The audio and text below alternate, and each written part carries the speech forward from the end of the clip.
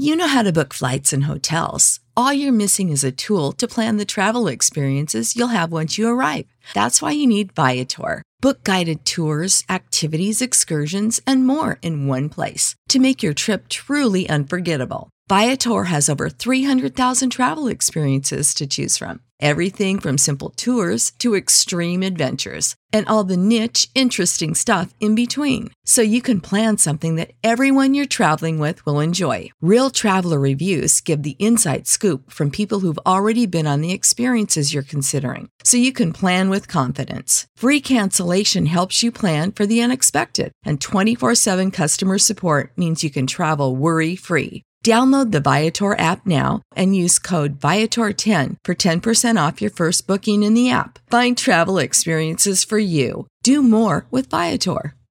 You know how to book flights and hotels. All you're missing is a tool to plan the travel experiences you'll have once you arrive. That's why you need Viator. Book guided tours, excursions, and more in one place. There are over 300,000 travel experiences to choose from, so you can find something for everyone. And Viator offers free cancellation and 24/7 customer support for worry-free travel. Download the Viator app now and use code Viator10 for 10% off your first booking in the app. Find travel experiences for you. Do more with Viator.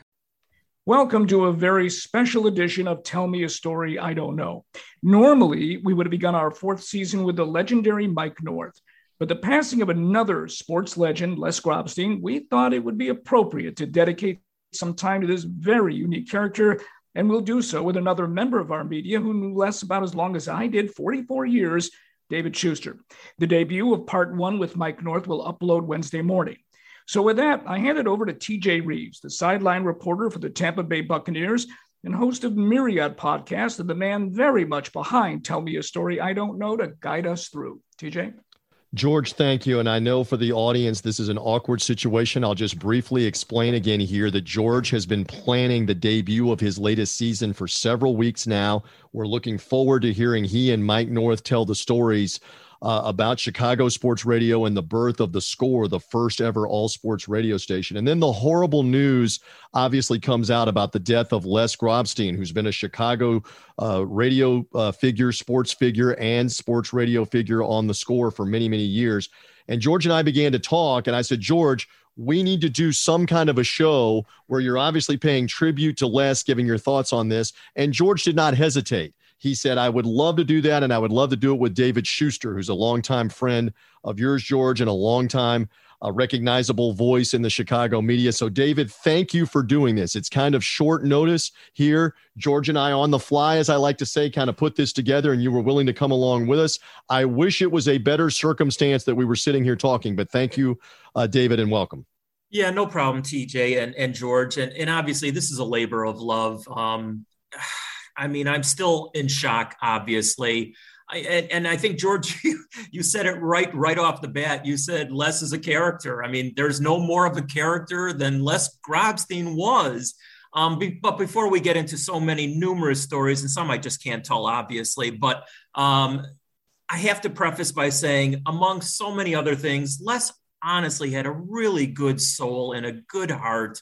And I'll remember that more than anything else. I just really had to get this out of the way. You know, when my father passed some years back, Les was front and center in comforting me at that time. So, you know, I just want to pay tribute to Les and George, you, and a few other people, our small clique. We were shoulder to shoulder with Les for so many, decades, to be honest with you, George. And so, yeah, the story should now start flowing. Well, we spent, I don't know how many years in the press, over 30 years.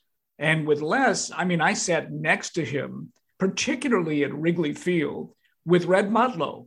And, you know, depending on which way the wind blew, you know, that could be trouble sitting next to Les. I'm telling you, it was quite an experience being with him.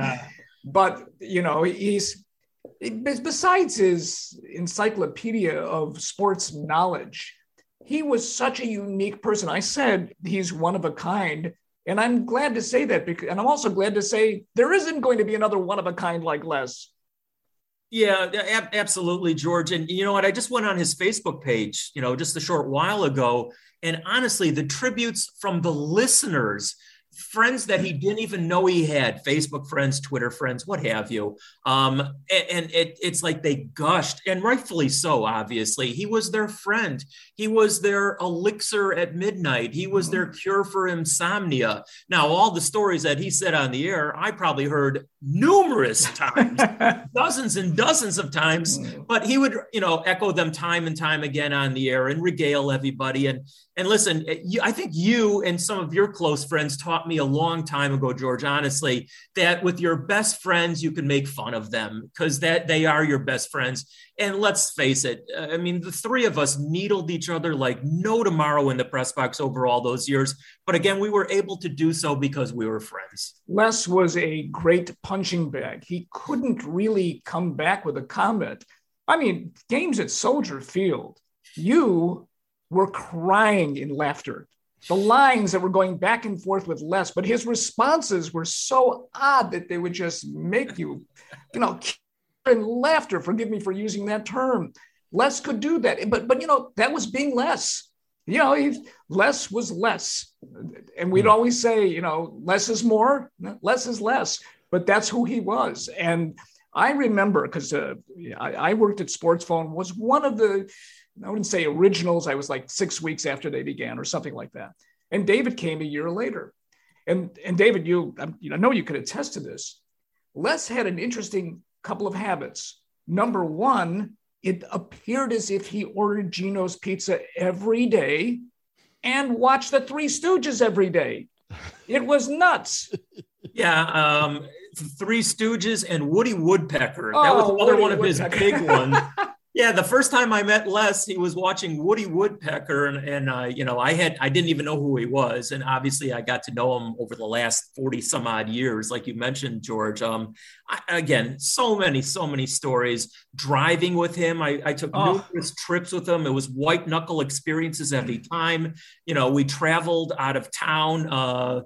There was the Cubs, the Bears, the White Sox, the Bulls, you name it. And Les would go on the air, of course, during his midnight show, but he never was sure how to do it. So he would always go down to the business center at all the hotels and figure out whether with a fax machine or the copy machine, how am I going to plug in? Will I be able to stay up? He never got a room for himself because he never wanted to spend $1 on himself, of course, or anybody else. Well, isn't it legendary that he slept a lot in his car? And by the way, I was in his car, and once you stepped in, you said to yourself, is there room for a human being in this car with all the junk he had in his car? Yeah, I used to call his car a file cabinet on wheels. That's really what his car was.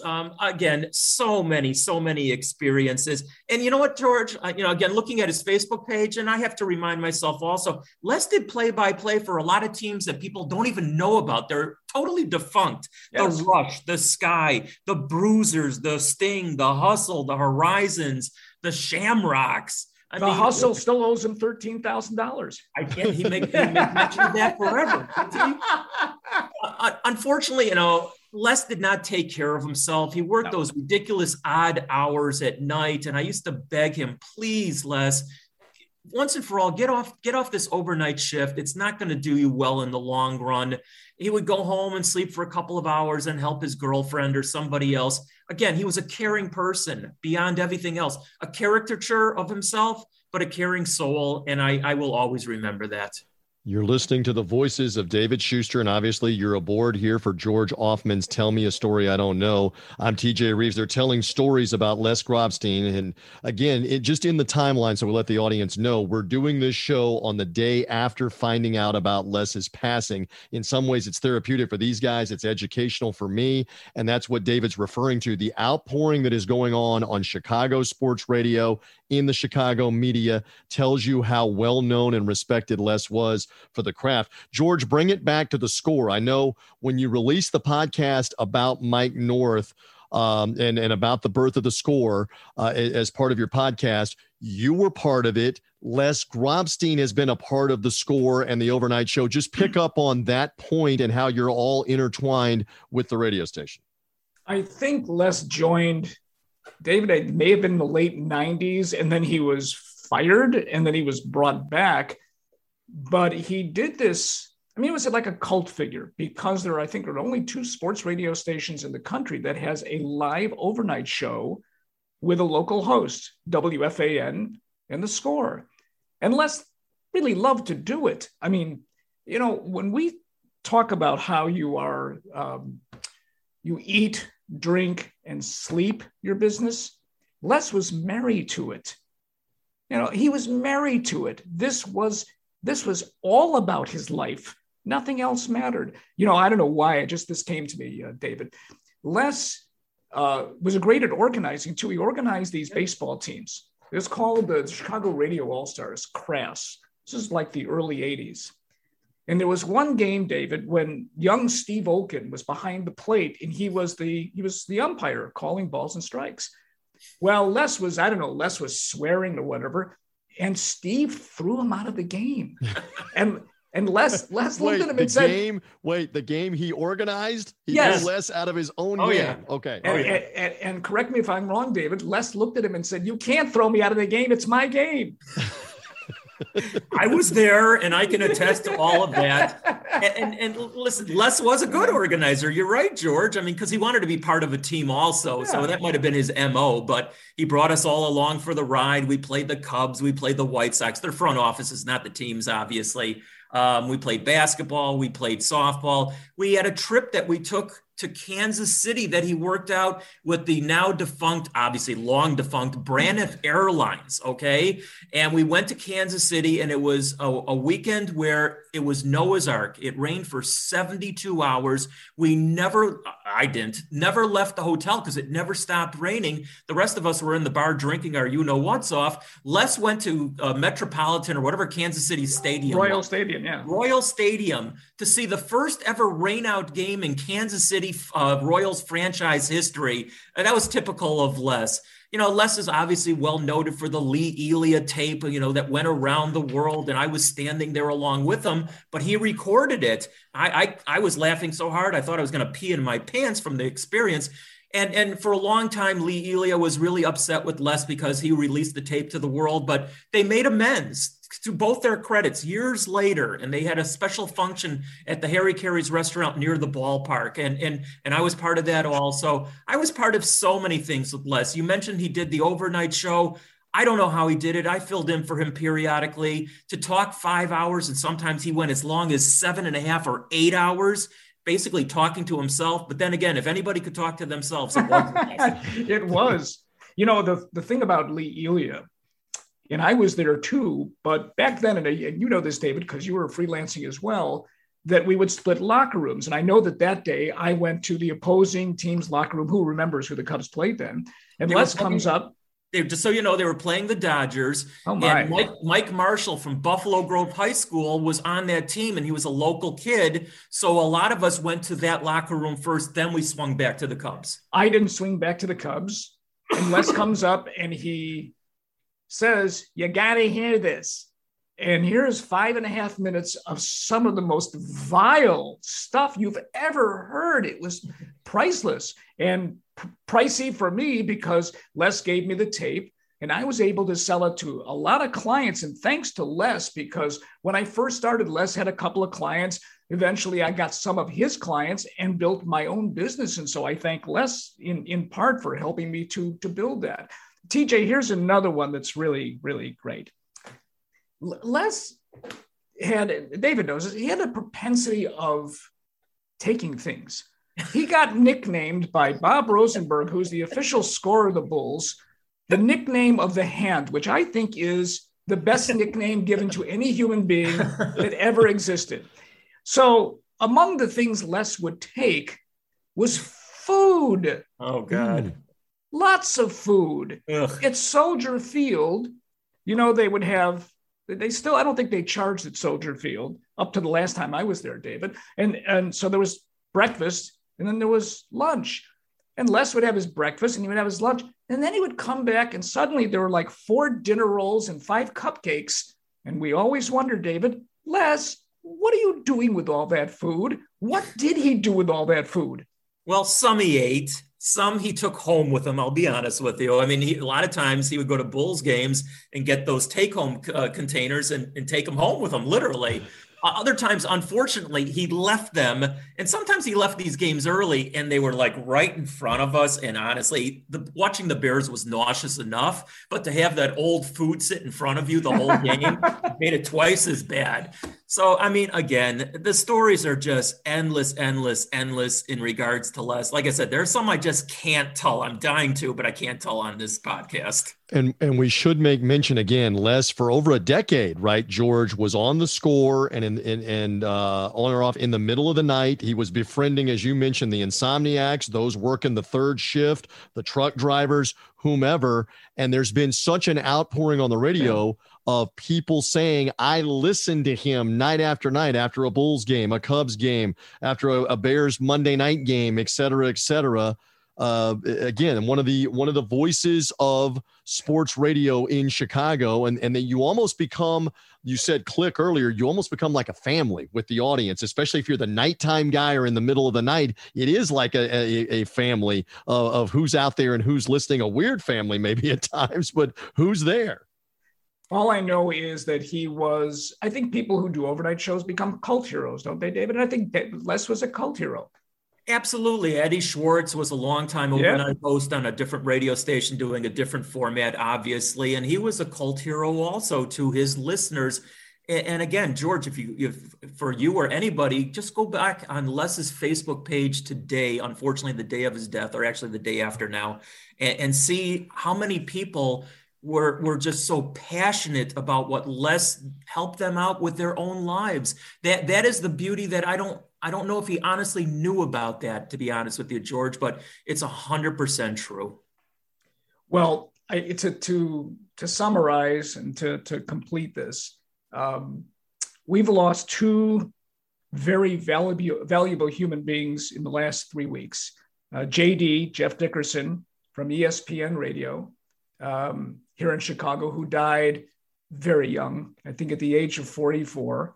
This several years after his wife died of cancer as well, leaving an 11-year-old son. The outpouring of emotion then was just extraordinary.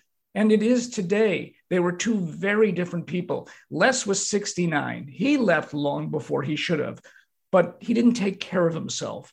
And unfortunately, this is what wound up. But there'll never be anybody like him. He was old school. He was never new school. He used the same tape recorder for, I would like to tell you, 35 or 40 years. He stitched up that recorder. I was going to say, how was it still working 30 years later? That's amazing. Who the hell knows? But he also, I think, David, used the same microphone, which was, he'd always say, this is the same microphone I used to interview Lee Elia. And it was that microphone that Paul Konerko of the White Sox wanted to purchase from Les. True story. Right. And Les was not able to go to the Sox games in those final years. So I became the middleman negotiator to see how much, Paul wanted to offer for it. It never came to pass. But Konerko was so enthralled with that story and the Elia tape. And by the way, Les had numerous tapes of Dave Kingman and Tommy Lasorda and Ralph Garr and so many others ranting and raving. That was one of his other claims to fame. He loved it. Paul Konerko wanted to buy it. Unfortunately, that never came to pass. Well, finally, and I will say this, Les loved Beavis and Butthead. I barely saw that. Oh, my God. But his favorite words were, you suck. And you know, Les really did not have a mean bone rather in his body, George and TJ, but there were two things that you could always count on that he hated. The Green Bay Packers. Yep. And he called them names I can't once again say here. And he hated Kentucky basketball. He always ragged on Kentucky basketball. And again, names I can't use. So again, a kind-hearted soul. But if you didn't like something sports-wise, he let you know it. Well, my humble thanks to you, TJ Reeves, for guiding us through, and Nick Tochi, who came up with our wonderful graphic, and to our sponsors for understanding the situation. Our deepest condolences to Grobber's legion of fans, which there were so many. The season debut of Tell Me a Story I Don't Know begins Wednesday morning with Mike North, and you'll definitely want to listen because, ironically, the voice of the late Les Grobstein can be heard. Thanks so much for listening.